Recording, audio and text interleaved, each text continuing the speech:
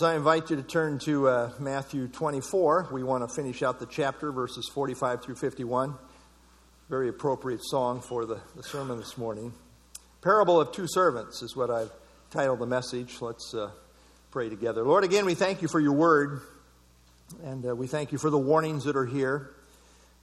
Lord, something to say to both believers as well as unbelievers here this morning. Pray that you would work through the text, work through the Word of God as it goes forth this morning. Help me to teach accurately and clearly and bring glory to you. Pray in Christ's name. Amen. Note on the overhead, we are working through the Gospel of Matthew, and the theme is Christ the King, and we are in chapters 24 and 25. Commonly called the Olivet Discourse, it was given on Tuesday, just a few days before Christ was crucified. The Olivet Discourse is essentially prophetic in nature. It is the key prophetic passage in the New Testament because the rest of the New Testament builds on it. I call Daniel 9 in the Old Testament, Daniel 9, 24 through 27, God's prophetic seed plot of the Old Testament. And I call Matthew 24 in the New Testament, God's prophetic seed plot of the New Testament. Let me have a series of slides that I just, by way of overview, cover with you. Revelation is progressive. Daniel 9, 24 through 27, God's prophetic seed plot in the Old Testament. Daniel 9 gives an overview of God's prophetic plan for Israel, culminating in the kingdom. Jump forward to Matthew 24, God's prophetic seed plot in the New Testament. In Matthew 24, Jesus ties the end and his coming to Daniel 9, giving more background information and giving new revelation showing there are two phases to his second coming. And then, building on this, we have further New Testament prophetic revelation. For example, in 1 Thessalonians chapter 4 and chapter 5. The book of Revelation, of course, ties the whole package together, and so forth. So, just in terms of following the idea of progressive revelation, Daniel 9, outline of God's prophetic program. Matthew 24 builds on Daniel. And then the New Testament epistles build on Jesus' teaching in Matthew 24. Matthew 24, Mark 13, Luke 17, and Luke 21 are considered parallel passages. And while there is overlap, there are also some distinctions. For example, given on different even occasions. But what makes Matthew 24 stand out is that it is most clear in presenting the reality of two different phases to Christ's second coming. The language is pretty clear in this regard, at least in my mind. Notice he says, when its branch puts forth leaves, you know it is near. When you see all these things, know it is near. And then there's a transition, as we see in verse 36. And after the transition, but of that day and hour no one knows, and did not know. Watch therefore, you do not know. If the master of the house had known, the Son of Man is coming in an hour you do not expect. Arnold Fruchtenbaum, Dr. Arnold Fruchtenbaum, a converted Jew, great scholar, says Matthew 24:36 begins with the word but. He is now introducing a new subject, and that is the rapture. Well, I agree with Dr. Fruchtenbaum. John F. Hart says, in the book Evidence for the Rapture, the pre-tribulation rapture is the best exegetical and theological interpretation of Matthew 24, 36 through 44. Other rapture theories do not do justice to the transitional nature of verse 36, to the nature of the Noah illustration, or the imminence resident in the passage as illustrated in the thief imagery, and the very to be alert.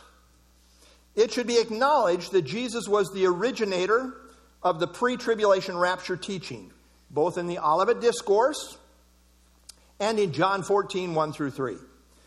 And that Paul, Peter, and John were dependent upon the discourse for much of their teaching about the rapture. Well, I think that's true. We commonly call the first phase of Christ's second coming the rapture, and the second phase his return to the earth. So you note this here. We're living here in the church age. Then the next event, the first phase, this is really what we're looking for as a church, the rapture. And then we will return with Christ at the second phase, when he comes to the earth. This is in the clouds. This is all the way to the earth. But I see Christ teaching a distinction between this phase and this phase, as seen in Matthew 24. And I want you to note the phrase, that day, of that day, an hour no one knows, verse 36. That phrase, that day, or the day, in parallel passages, often is used in an elastic sort of way, in that it may embrace the entire package of both aspects of Christ's second coming, as well as the 70th week of Daniel. But note that while it may refer to the entire package, it may also just have one particular aspect of the package in view, all depending on the context. So note what I'm saying here. That day, the day, can be a package, referring to the first phase, the 70th week, or the second phase. It could refer to this entire package, or it may single out, as it does sometimes, just the 7-year tribulation period, or maybe just the second coming proper, the second phase. I think we have all connected closely here in Matthew 24, verse 33. So when you see all these things, Noah is near, at the doors. Surely they say to you, this generation by no means pass away till all these things take place. Heaven and earth will pass away, but my words will by no means pass away. But of that day, what day? Well, that day that intersects with this reality and this reality. Of that day and hour no one knows, not even the angel of heaven, but my Father only. As the days of Noah were, so will also the coming of the Son of Man be. So he connects the coming of the Son of Man, but also with the second coming that is near, related to what he has just talked about in terms of the time of 70th week of Daniel. So I would see that day in Matthew 24:36 as being a connector to both an introduction to the 70th week of Daniel, and at the same time connected to the Lord's unexpected coming at the rapture.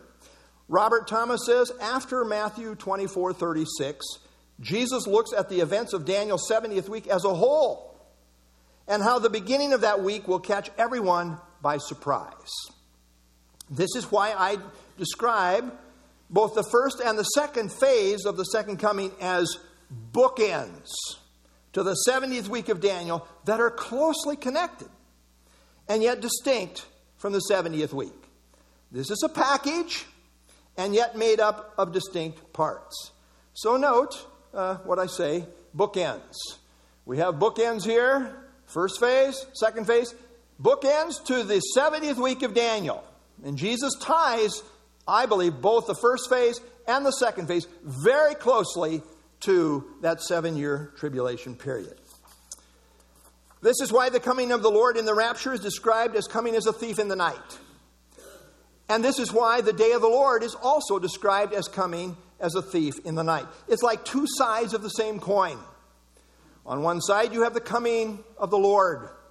On the other side, you have the coming of the day of the Lord. It's like the doorway of the ark. On the one side, you have the Lord locking Noah inside, signifying deliverance. On the other side, you have judgment. And it all happened on the same day. Note the language of Matthew 24:38 through 39. Until the day that Noah entered the ark. Until the flood came and took them all away. This same day meant deliverance for some and judgment for others. The coming of the Son of Man will be just like the days of Noah. Dr. Michael Vlock says the rapture should not be studied as a standalone issue. It is directly related to the day of the Lord and functions as an evacuation for the church before the day of the Lord begins. Christ is the first one to reveal that there are two phases to the second coming. But then the New Testament goes on to make many clear distinctions between the two, between the first phase and the second phase of his second coming. I want to present a series of overheads and interact with them just briefly here. But I didn't steal this. I'm borrowing this. I got it from Precept Austin Ministries, and I changed just a few little things. But they did such a good job that I am basically sharing what they have brought out here. So we're talking about the return of Christ, and there's a distinction between the first phase and the second phase. The first phase is for his saints. The second phase is with his saints. Question, what is the most generally accepted designation? The rapture, the second coming. What other terms are used? The translation of the saints, the first stage of Christ's return, which I've been using a lot. The revelation of Jesus Christ, the second stage of Christ's return. What relationship to the saints? Christ will come for his bride, the church. Christ will come with his bride, the church. What are the Greek verbs specific? Caught up in 1 Thessalonians 4. No specific Greek verbs. What Greek nouns refer to this event? Same ones to both the first phase and the second phase. How is Christ portrayed? Bridegroom, a marriage ceremony. Second phase, King of Kings, Lord of Lords, coronation of a king. Why does Christ return? To deliver saints, to judge, wage war against sinners. Of course, you might add there, to deliver Israel. Who is removed at the return? Believers. They have a blessed hope, right? That's our blessed hope, looking for the blessed hope, the glorious appearing. Unbelievers, they have no hope. They will be removed in judgment at this point. What is the relation to the millennial kingdom? No direct relation to the millennial kingdom. And then the second phase immediately precedes the millennial kingdom. Which scriptures are relatively specific? These are the key rapture. There are others, but here's the key ones. 1 Thessalonians 4, John 14, 1 Corinthians 15. A whole host of them related to the second phase. Where are these events described? Revealed only in the New Testament. This is significant. The first phase is revealed only in the New Testament. You don't find it in the Old Testament because it relates to the church. Revealed in both Testaments. The second phase. What is the timing? Precedes the 70th week of Daniel, the 7-year tribulation. Terminates the Daniel 70th week, the 7-year tribulation. How can this event be predicted? It cannot be predicted. It's unknowable. It's imminent. Specific time unknown. That's the rapture. But the second coming, yes, can be predicted. It's knowable. 2,520 days after Antichrist signs a treaty with Israel, or 1,260 days after he breaks the covenant. And we talked about this last week. You wonder how many of these slides I have, don't you? How quickly will it occur? In a moment. That word moment is related to the atom, which initially they thought was unsplittable. So the shortest amount of time possible. That's the idea. Twinkling of an eye. How about the second phase? Slow enough to be visible to the eye. What will the world see? Will the world see the event? No, it's a private manifestation. Only believers see him. The world is spiritually asleep. Yes, for the second phase, it is a public presentation. Believers and non-believers, every eye will see him. What signs signal this event? No signs. No clear signposts for the rapture. Well, what about this? Many signs related to the second phase. What is the relationship to the book of Revelation? It occurs before Revelation chapter 4. And of course, you got, the first 3 chapters of Revelation, 18 times, the churches, all the way through. And then, during the tribulation period, no mention of the church. In chapters 6 through 18, not a single mention of the church. Until we finally get to, the second coming. And then after that, it's mentioned. So, what about this second phase? Well, that occurs after Revelation chapters 6 through 18. Namely, chapter 19. And then where does Christ come? In the air. Christ's feet do not touch the earth. Second phase, earth. Christ's feet do touch the earth. How does Christ come? In the clouds. No mention of a horse, right? We don't have a mention of a horse in the rapture. How about this? On clouds, on a white horse at the second phase. Clear distinction. Who comes with Christ? Well, Christ will bring with him the souls of those who sleep in Jesus. Those souls are coming with him, and they're going to be connected with their bodies in the resurrection. At the second phase, those who are with him are called, chosen, and faithful. The armies, the saints, angels which are in heaven, clothed in fine linen, white and clean, were following him on white horses. So, they're just coming on their souls here. Here they're coming on white horses. Let's see. What are the associated judgments? The Bema seat of the saints. This is the believer's judgment. And then tribulation judgments fall on the earth in close connection with it. Church goes to heaven for the Bema seat. Tribulation judgments fall on the earth. Second phase, judgment of the Antichrist. Judgment of the sheep and the goats on earth. What attitudes are reflected? Comfort for believers. Our blessed hope. It's a comfort. But what about the second phase? Mourning for all the tribes of the earth. What happens to the bodies of believers? Believers resurrected and put on immortality. How about the second phase? Believers surviving tribulation, intermillennium, in natural bodies. Of course, the Old Testament saints will be resurrected at that time too. And then finally, this is my final slide for this section. Where mentioned in the Old Testament, no specific mention. I mean, the rapture was a mystery. Behold, I tell you a mystery, Paul says, 1 Corinthians 15. The second phase mentioned all over the place in the Old Testament. Daniel is a prominent place, but you could go to Zechariah, all over the place. Isaiah. What changes on earth? No specific changes. The Mount of Olives splits at the second coming, at the second phase of the second coming. It splits in the middle. So all of this to emphasize to you that there's a major distinction between the first phase and the second phase of Christ's coming. Christ in Matthew 24 introduced the reality of two phases to his second coming. And in doing so, he introduced what is called the doctrine of imminency in relation to the first phase, which we call the rapture. By the way, if you want some time to study those slides, I will send them out to you, okay? I know it was fast.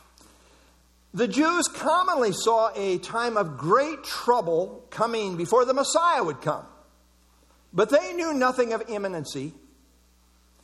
That is because they did not know about the first phase of Christ's second coming, which is imminent. When we say the coming of Christ is imminent, it means that it could happen at any time. After revealing that no one knows the day nor the hour when he will come unexpectedly as a thief in the night, Christ then in 3 parables goes on to highlight and emphasize this idea of his imminent and unexpected return and the need to live ready. This emphasis is seen in the parable of the servants that we are looking at this morning in 24:46 through 51. The parable of the 10 virgins, chapter 25, verses 1 through 13, and the parable of the talents, 25:14 through 30. Warren Wiersbe says, in this section, the emphasis is on the Lord's delaying his return. It seems reasonable to assign Matthew 24:45 through chapter 25, verse 30 to our present age of the church, during which time it appears that the Lord is delaying his return. The closing section, Matthew 25:31 through 46, describes the judgment the Lord will execute when he returns to the earth. Well, let's get to our study this morning, Matthew 24:45 through 51. And Jesus says here, as he begins this parable of the 2 servants, who then is a faithful and wise servant, whom his master made ruler over his house, to give them food in due season? Stanley Toussaint says, the next illustration, the one we're currently studying, is bound to Matthew 24:32 through 44. by the word then. This parable, therefore, underscores the importance of living ready in light of Christ's imminent return. Here in verse 45, Christ introduces the first of two servants. The first one is faithful and wise. The second one is evil. Life is a stewardship for which all will give an account. In this parable, the master, representing the Lord, made this servant ruler over his household to give them food in due season. The Lord's household is his people. And the Lord's people are what is most precious to him in the entire world. I mean, that's why Jesus came, to die for our sins, to make us his people. The word servant is the Greek word doulos, which literally means slave. As God's people, we are God's slaves. As believers, we rightfully belong to God by virtue of creation and redemption. Jesus bought us with his blood, and we now belong to him. This is a good emphasis. Our bodies don't belong to ourselves. People say, well, it's my life, I can do what I want. Yeah, that's a worldly perspective. A Christian perspective is we now belong to Christ. He purchased us. 1 Corinthians 6, do you not know that your body is a temple of the Holy Spirit who is in you, whom you have from God? And you are not your own. You don't belong to you. You belong to Jesus. For you were bought at a price.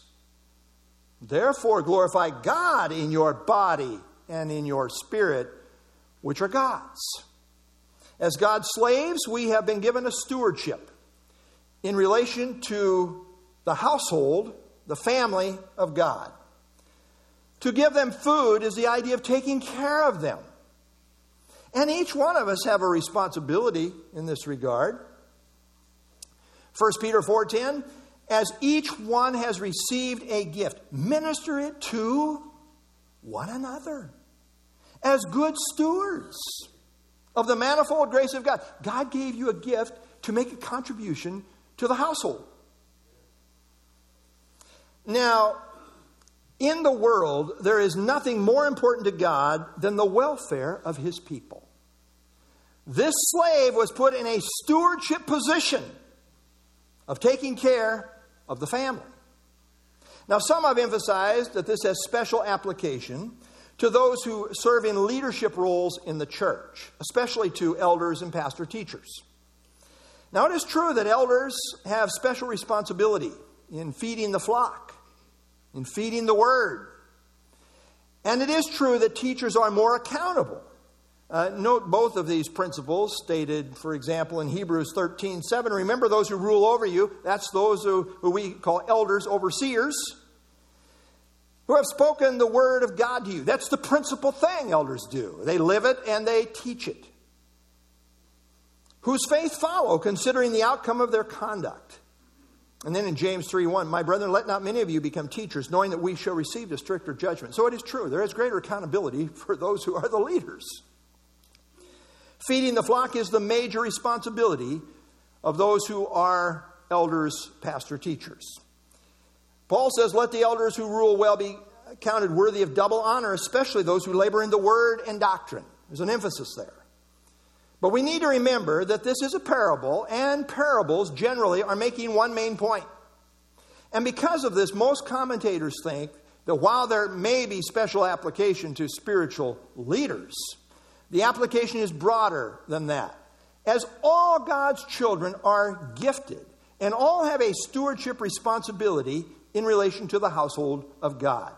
William MacDonald says the wise servant is the one who is found taking care of God's people. Verse 46, blessed is that servant whom his master, when he comes, will find so doing. You know, all that God asks is that when he comes, he finds us doing what he has given us to do.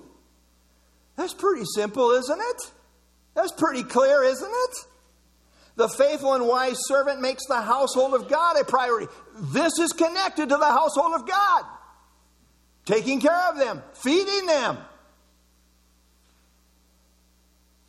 The wise and the faithful servant is involved with God's people. They're making a contribution. They make the welfare of Christ's church family a primary issue, simply because this is God's priority. We live in the church age. What's God doing in the world? Well, He's building a forever family called the church. And He has gifted each one of His children and placed them in the body for the express purpose of building up the body, the family of God. This isn't just my responsibility, the elder. We all have a role here. Isn't that what Ephesians 4:16 teaches us? Yes. From whom the whole body, joined and knit together by what every joint supplies, according to the effective working by which every part does its share, causes growth of the body for the edifying of itself in love. One commentator says, when John Calvin was persuaded to give up his ministerial labors because of ill health, he said with some resentment, quote, "What, would you have my master find me idle?" It's a good question. Now, there's a time when we can no longer do what we used to do. That's true. But the idea here, as I see it in the New Testament, is to finish the course that God has given us to run. I believe that there are many genuine Christians who will be ashamed when they see Jesus, because in fact they were really not on the same page with Jesus when it comes to His household. They had other priorities, you see. I mean, we're busy. The cares of this life, you understand, that's a priority for these people. They're distracted with the many cares of this life. And there are all kinds of things that consume our attention. They have no time for the family of God. You see, rewards are for service. And those rewards, as I see it in the New Testament, are largely related to how we served God's family. That's the point of the parable here. Verse 47, Christ says to this wise and faithful servant in relationship to the household of God, "Assuredly I say to you, He will make him ruler over all His goods. For the faithful and wise servant there will be great reward." The reward for obedient service is the capacity for greater service. Hey, you've done well. Let me give you a bigger job. Those who are good stewards over what God gave them charge over in this life will have an even greater role of ruling in the kingdom. In Luke 19, Jesus gave a parable of stewardship concerning minas. Now, one was faithful and was given authority because of his faithfulness over 10 cities. Another was faithful and was given authority over 5 cities. But the unfaithful steward in that parable was called wicked and judged accordingly. All believers are joint heirs with Christ, and as overcomers will inherit all things. However, there will be differences of rewards in the kingdom related to our faithfulness in service. Those faithful in little will be made ruler over much. Verse 48. But, contrast, but if that evil servant says in his heart, "My master is delaying his coming." In contrast to the faithful and wise servant is the evil servant. The word evil is the idea of bad, wrong, or one who does harm. The evil servant is a nominal Christian who claims to be serving the Lord, but in truth ends up serving himself. As seen in verse 51, the destiny of this person is ultimately the place of weeping and gnashing of teeth, which is consistently descriptive of hell as used by Jesus. This shows that this person was never a true believer. Yet he is here called a servant, more literally a slave, and he calls Jesus his master, more literally Lord. In a general sense, Jesus is Lord over all, and all owe their allegiance to him.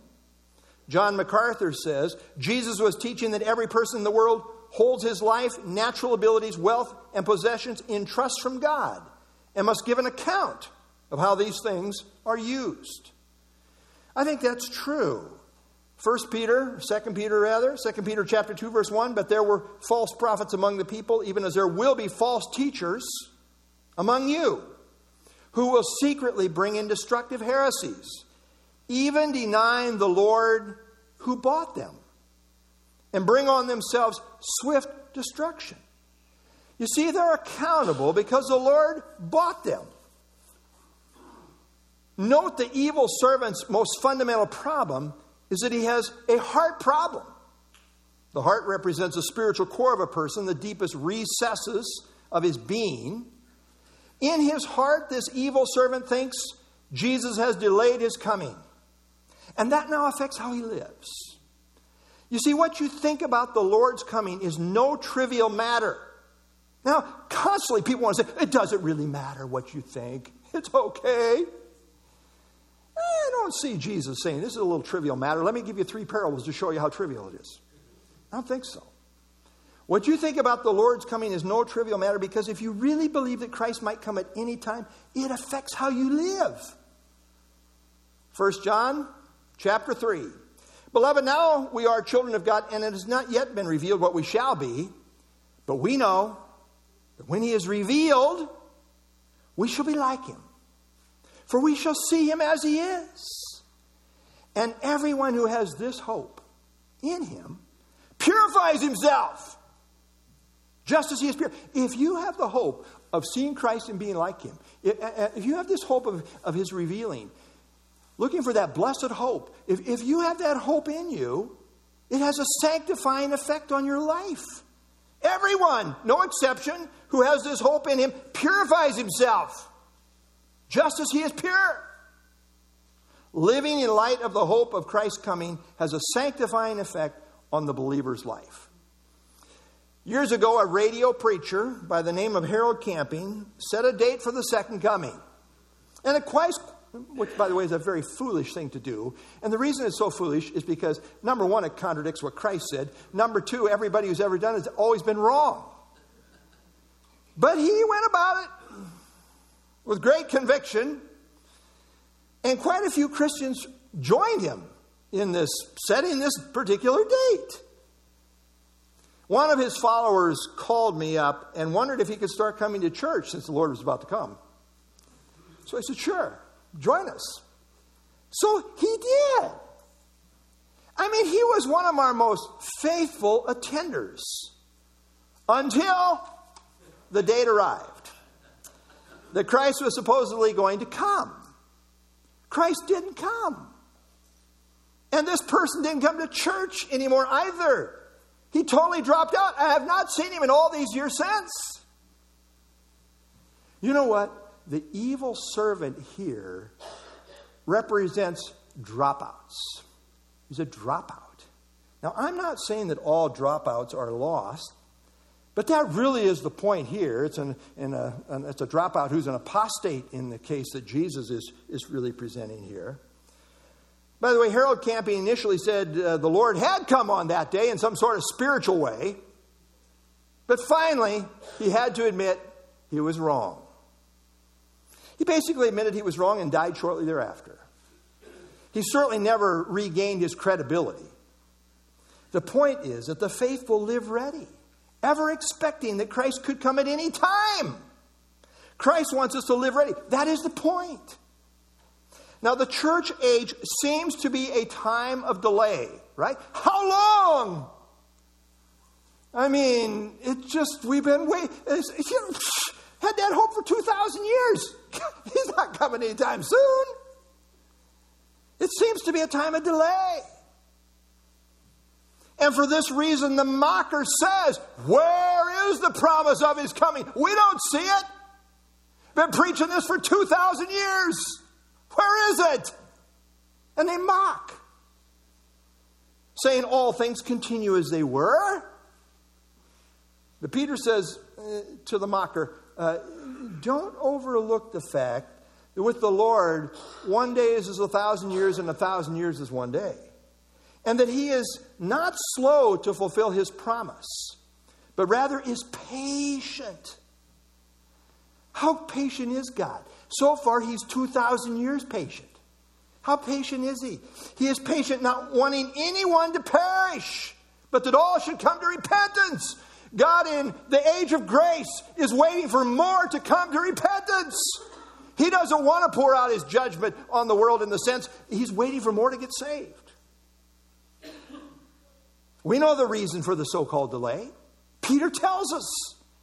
He's waiting for more to get saved. What do you suppose we should be doing about that? How about sharing the gospel with everybody around us? This evil servant has both a doctrinal defection and an ethical defection. He believes wrong. My master is delaying his coming, and therefore he lives wrong. When a person no longer takes the coming of Christ seriously, there is something majorly wrong in his heart. A huge part of the New Testament is given over to this theme. Hebrews chapter 9 verse 28 says, so Christ was offered once to bear the sins of many. To those who eagerly wait for him, he will appear a second time apart from sin for salvation. The expectation of this verse is that the saved are those who are eagerly waiting for him. Verse 49, the narrative or the description of the evil servant continues. He not only says the Lord's delaying his coming, but then it says, and begins to beat his fellow servants. He mistreats the household of God. He begins to beat his fellow servants and to eat and drink with the drunkards. What began as wrong thinking in his heart now works its way out in his behavior. Because he did not think his master was coming for a long time, he began to mistreat his fellow servants.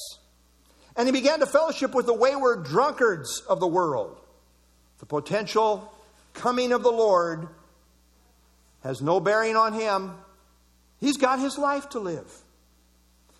This is indicative of wickedness. It lives for self. I mean, that's the way it was in Noah's day. That's the emphasis of Jesus here. It's not like they were doing all these wicked things. They just had no thought for God. It takes advantage of other people. It carouses with the world. Has no thought for God, his people, or the Lord's imminent return. Jesus is not this person's Lord. He flouts the Lord's instructions and acts as if he's his own master. He assumes a position of authority for himself. He's self-governed. He is violent and self-indulgent. He uses his position to exploit people for his own selfish gratification. It's all about him. His selfishness is intrinsic to his evil being. It's intrinsic to his being evil. He doesn't care about anyone but himself, certainly not the well-being and the good of God's people, which is a major indicator. William MacDonald says, the evil servant represents a nominal believer whose behavior is not affected by the prospect of his master's soon return. Many who profess to be Christians show by their hostility towards God's people and their fraternization with the ungodly that they are not looking for Christ's return. And John Phillips says he has no conviction about the coming of the Lord. He abuses his authority.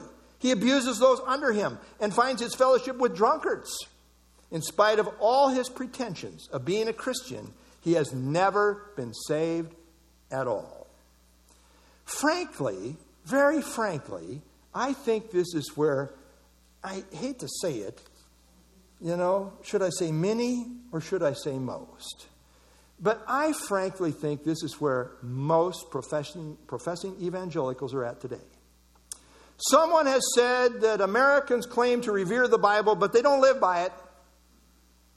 Many professing Christians are in fact practical atheists.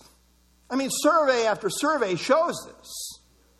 In the recent January edition of Decision Magazine, Lee Weeks reported that Barna of the Barna Research Group said 51% of adults surveyed claimed to live according to a biblical worldview.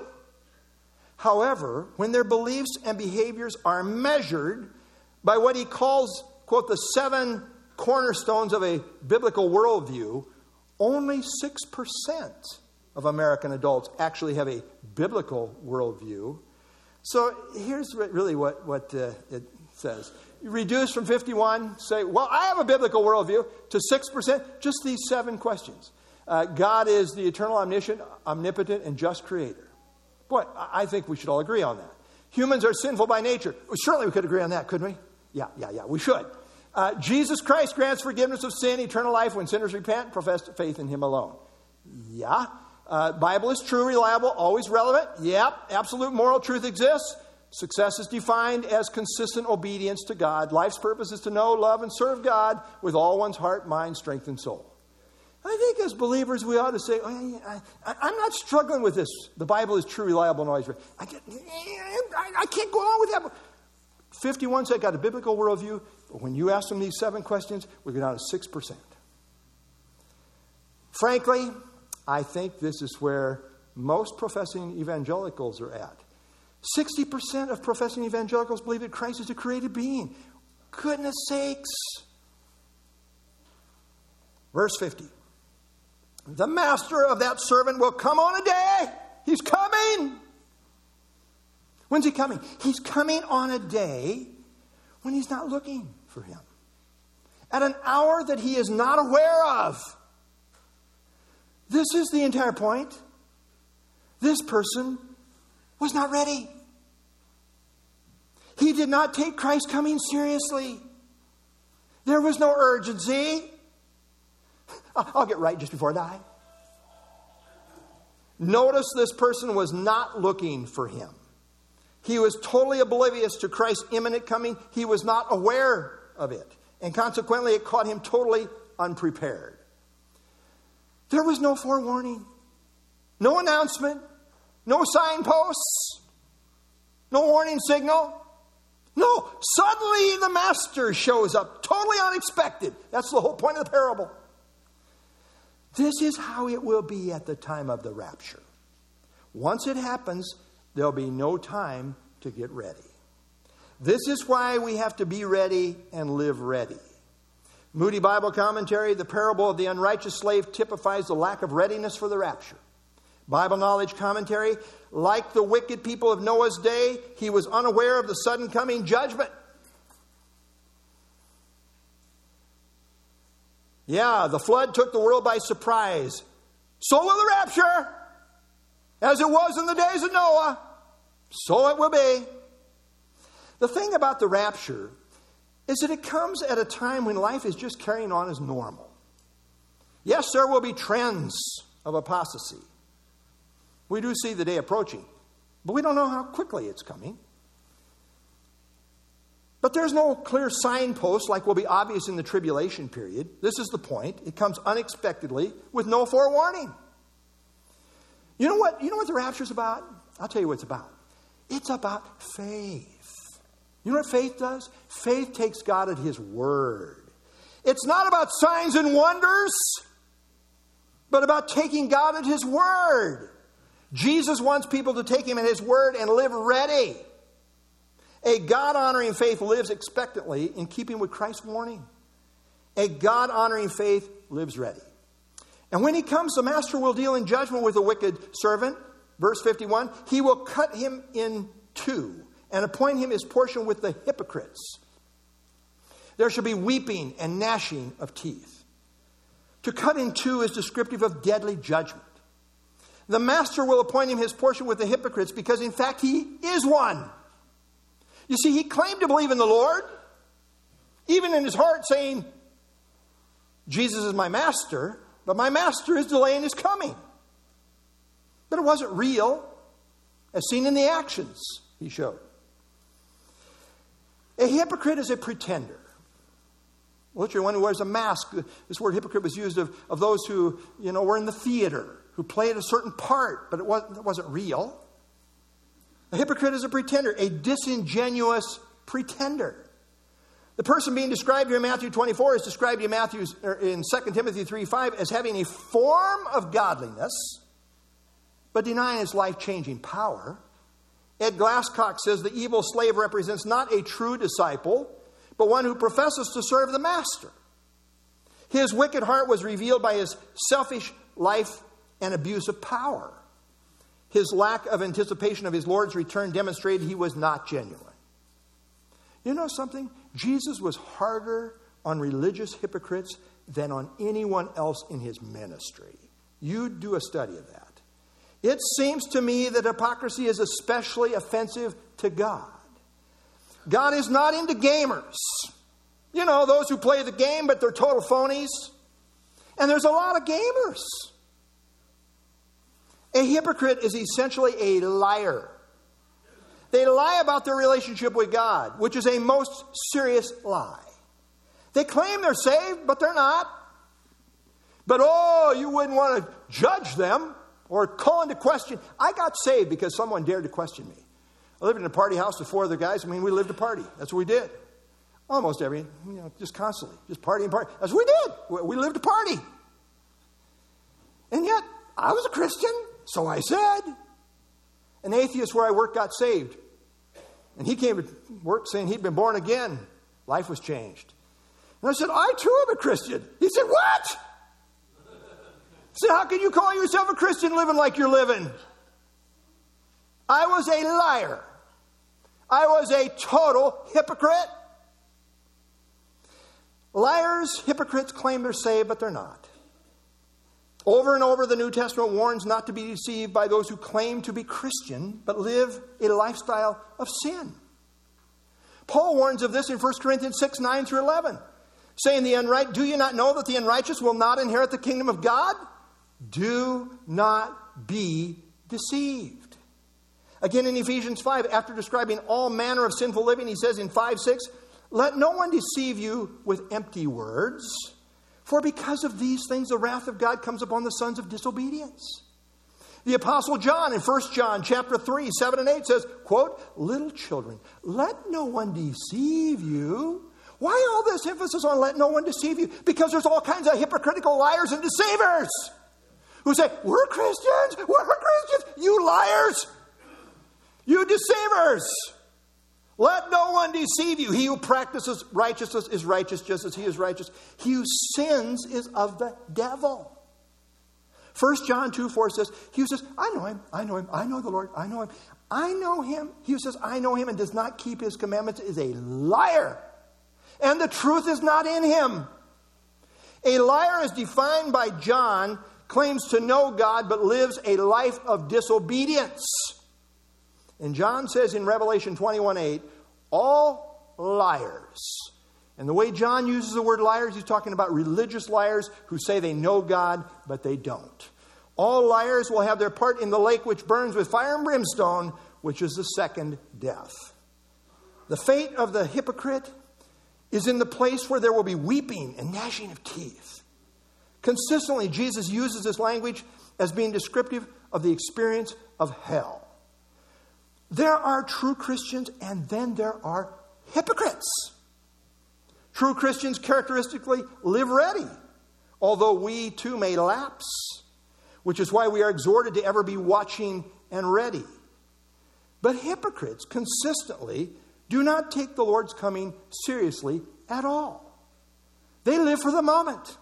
They live for self. They have their own agenda and live accordingly. But yes, they profess. Are you a Christian? Oh yes, I believe. I'm a believer. Oh yeah. Hypocrites. The thing about hypocrites is they claim to know the Lord. They claim they're Christians. And who are you to judge them? And admittedly, we are not the Lord. We are not the final judge. But we are fruit inspectors. And if the Spirit is right, where out of love we are genuinely concerned about them, that is the issue. Hypocrites are headed to hell if they don't come to repentance. That should trouble us. I grew up in a church where everybody claimed to be Christian that I knew of there. After I got saved, I was concerned that so many of my peers, almost none of them knew the Lord, because I knew the other side. I lived there. The doctrine of Messiah's imminent return was not found in the Old Testament. This is a New Testament doctrine, revealed in conjunction with New Testament truth, related especially to the church. In contrast to the Old Testament, which knows nothing of imminency, the constant emphasis throughout the New Testament is on Christ's imminent return. You say, Israel never lived in view of this, but the early church did. And the true church is ever called to live ready. Very quickly, Note these verses.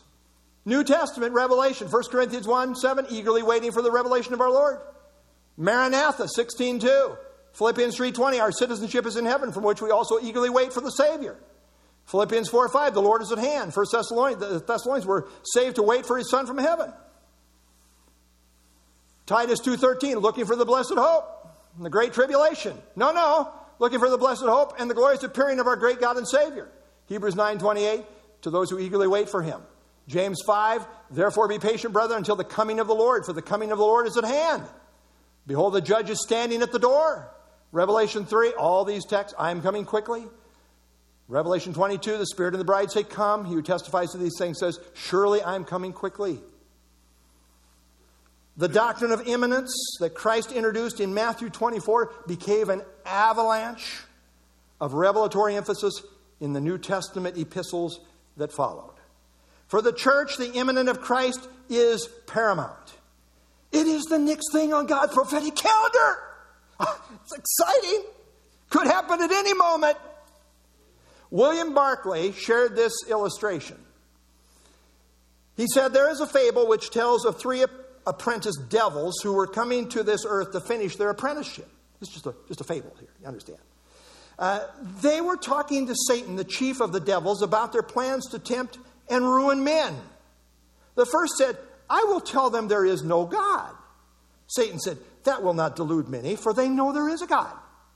The second said, I will tell men there is no hell. Satan answered, you will deceive no one that way. Men know even now that there is a hell for sin. The third said, I will tell men there is no hurry. Go, Satan said, and you will ruin them by the 1,000. And then Barclay says, the most dangerous of all delusions is that there is plenty of time. The most dangerous lie of all is not that there is no God, not that there is no hell, but the most dangerous lie of Satan is that there is no hurry. The Bible says, now is the accepted time. Now is the day of salvation. The devil always says, later. God says, now. And it may well be now or never. The master will come at a time unexpected.